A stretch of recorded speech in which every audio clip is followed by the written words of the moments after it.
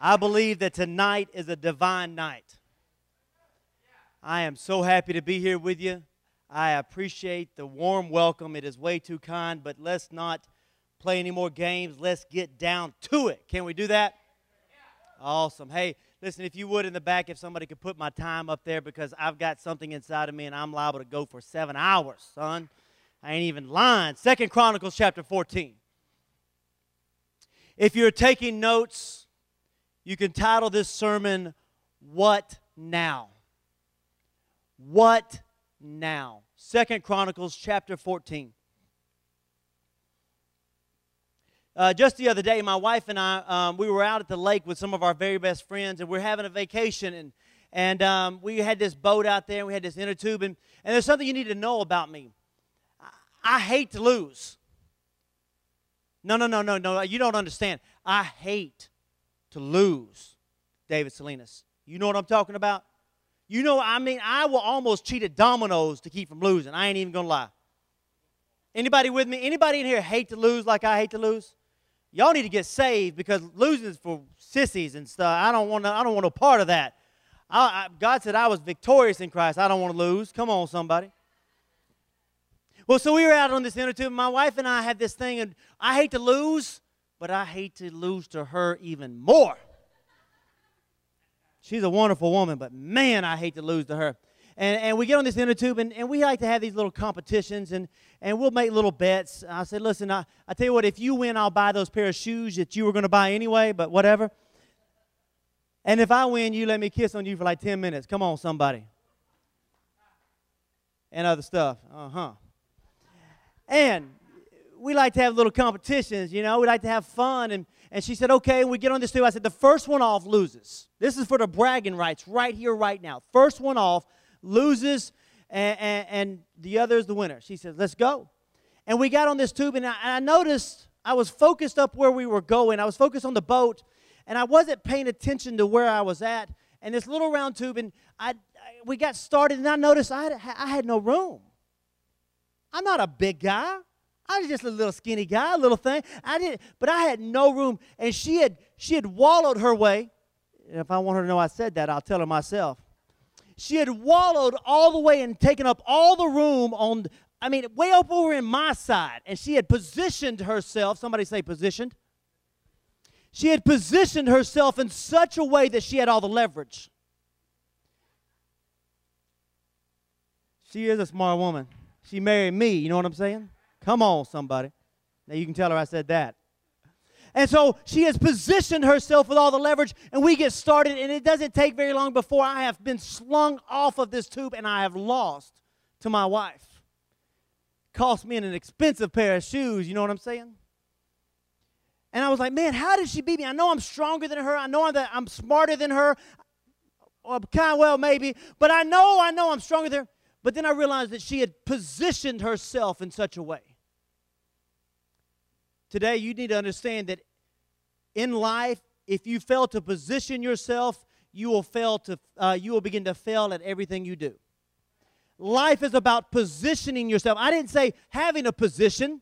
We so often confuse the two. We think that we need a position to be doing something for God, when all along the time, God is trying to get us to position ourselves to receive from God so that we can be what God has called us to be.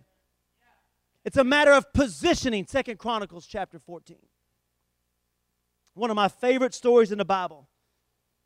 2 Chronicles chapter 14, starting in verse 2. I'm going to read 8 scriptures to you. Asa, verse 2 said, Asa did what was good and right in the eyes of the Lord his God. Verse 4, he commanded Judah to seek the Lord God of their fathers and to observe the law and the commandment. He also removed the high places and the incense altars from the cities of Judah, and the kingdom was quiet under him.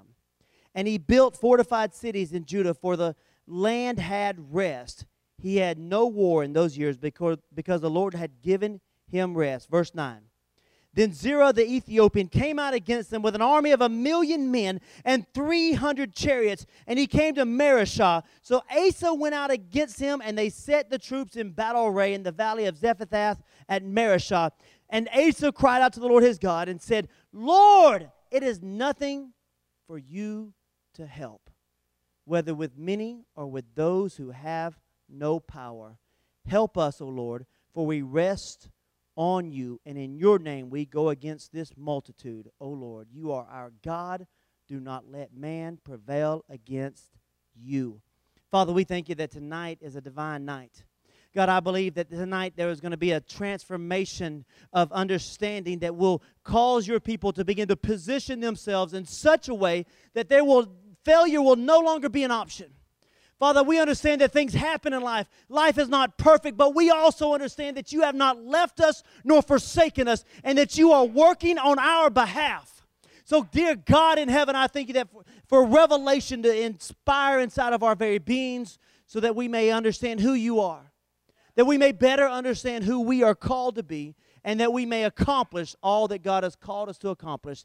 In Jesus' mighty name. And everybody said, amen. What now? We so often get into this place of positioning where we think that, we may be in that moment where life is going grand. We may find ourselves in that moment where everything is going well. You're having a good time. You're getting promotions. You're getting raises. You're doing the things that you love to do. Family is going well. Everything is fantastic. But the problem often arises in that moment. See, and then this is where this bad doctrine that God causes things to come to try to correct you and cause you to love Him and call out for Him, cry out to Him. And that is an unfortunate doctrine that has infiltrated the church and we have bought into so often. Now, I know nobody in this church because y'all have a good preacher. One of my best friends and one of the most amazing preachers that I've ever heard, Pastor Eric. Come on, somebody. Amen. So I know this is nothing new to you, but bear with me for just a moment, because I have found that in my life, even sitting under good preaching, I find that life has a way of throwing me a curve. King Asa is sitting there, and he's done everything right. He's eliminated the sins of the land. He has caused all the incense altars to be torn down, the high places to be removed, because he says, you know what, if we will look unto God, our land will be at peace. And that's what happened. Like many of you, you get saved and you start getting your life right, and then things start going and getting all normal and wonderful, and you start tithing and your finances get better, your life gets better, you start seeing God do miracles and wonderful things, and everything is going grand. But what do you do at that moment? I was in that very position many years ago. I was serving at this very church. I was helping Pastor John Holler. I had been with him. That's when I met Brandon, and I met David Salinas and Derek and all these guys, and everything was going well. Everything was going good. We were busy. We were doing the work of God. Things were happening. Things were shaking. But then the moment happened. That moment when it seemed like everything went to spinning out of control. When things went to going all awry, when everything seemed that was so nicely placed in order. We had our plan, we had our vision, we were going with God, everything was wonderful, and all of a sudden, out of nowhere, life turned upside down. That's what happened right here with Asa. He's sitting there one day and he's having breakfast. He's just sitting there one day. I believe he's probably having some chorizo. Come on, my Hispanic friend, though you don't speak Spanish. He's probably having some eggs and some salsa. I figured he liked it hot. He probably had some peppers with his dates, right, Pastor Brandon? Something like that. Come on, maybe. And he's just having breakfast. Maybe his orange juice with the heavy pulp. Come on, can I get an uh-huh on that one? And then it happens. Then that moment happens. That moment when you say, what now? He's sitting there having breakfast, and all of a sudden, out of nowhere, this young man comes running into the room, and he's out of breath. He can't catch his breath. He's breathing. He's trying to talk, but he can't catch his breath. He's been running and running and running. He's finally arrived at the King Asa, and here he comes pouring in, and Asa says everything is wonderful, everything is grand, but this young man is out of breath, and he finally calms him down enough. He says, son, have some Gatorade, have some vitamin water, relax yourself. Breathe through your nose and out your mouth. Come on, a little Lamaze with us, huh? Come on, somebody. And he's sitting there, and he finally calms him down enough. He says, what is the problem? And that's when he gets the report. Of all the armies ever mentioned in the Bible, of all the years that the Bible covers, and of all the wars and all the armies and all the fights and all the stuff that happens, this is the largest mentioned army in the Bible. It says that 1 million men, 1 million fighting soldiers has now fallen down onto the little country of Israel. It's the largest mentioned army. Sometimes when you think everything is going so smoothly, and then all of a sudden it happens, and it seems so overwhelming that you can hardly even see yourself on the other side. 1 million fighting soldiers, 2-1 were the odds. He says they have come, and Asa makes this very powerful statement. I don't know what I would do. I try to think that I would be a man of God, and I would say, you know what we're going to do? We're going to do the right thing. We're going to call upon our God. I don't know what I would do. I think my first instinct would be like, ah! I ain't lying. I just have to be honest. I would be a little scared. Anybody with me? And Asa does this most powerful thing. He says, put the troops in battle array. Put the troops out on battle formation. Wait a minute, Asa, you realize that this army is so substantial that they are going to run us through. We need to get a game plan. We need to figure out a way to come in from behind. We need to figure out a way to circumvent the process. We need to figure out another plan or another process. And he says, no, put them out in battle formation. There are times in your life when you have to determine right where you stand. The battle may seem so overwhelming, it may seem so substantial that you can't see your way through it, but you must determine in your heart that you will stand before your enemies. See, we have become a society that wants to run around our enemies. We want to jump over them and go through them. We want to trick them, but God has called us to stand strong.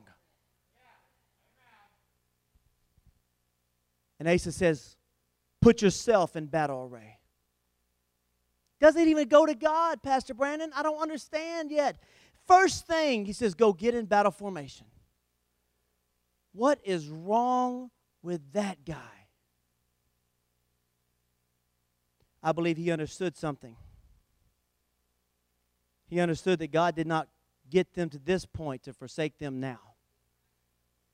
God didn't bring them up from where they were to forget about them now. God didn't call you out of your sin to get you here now and to forget about you. He didn't call you up out of your mess, take you up out of the miry clay and set your feet on solid ground to forget about you now. This is not God's form or plan. He doesn't get you up to knock you back down. He doesn't pull you up out of the mess to push you back down. That is not how God does it. See, God is a God of movement, forward movement. He's always moving forward. And the moment you stop, you have missed God. He says, get in battle formation. And then he calls for God. I wish we could understand when Paul the Apostle, as he's penning the great book of Ephesians to the church in Ephesus, a church that dealt with idolatry. They dealt with Diana, the sex god. They dealt with perversion. They dealt with all manner of things. And he writes in Ephesians chapter 6, put on the full armor of God. Put on the full armor of God. Because if you're going to be a Christian today, you better be prepared to go to battle for what he has called you to. There is no bystanders. There is no watchers. There is nobody sitting on the sideline. There is nobody that has that opportunity to just sit back and wait. There is not a one-day season, but it's now. If you're going to be a Christian, you're going to have to stand up and be the person that God has called you to be. And you're going to find at times that the enemy who comes about like a roaring lion, seeking whom he may devour, will be standing right in front of you. And if you're going to succeed, it's time to stand up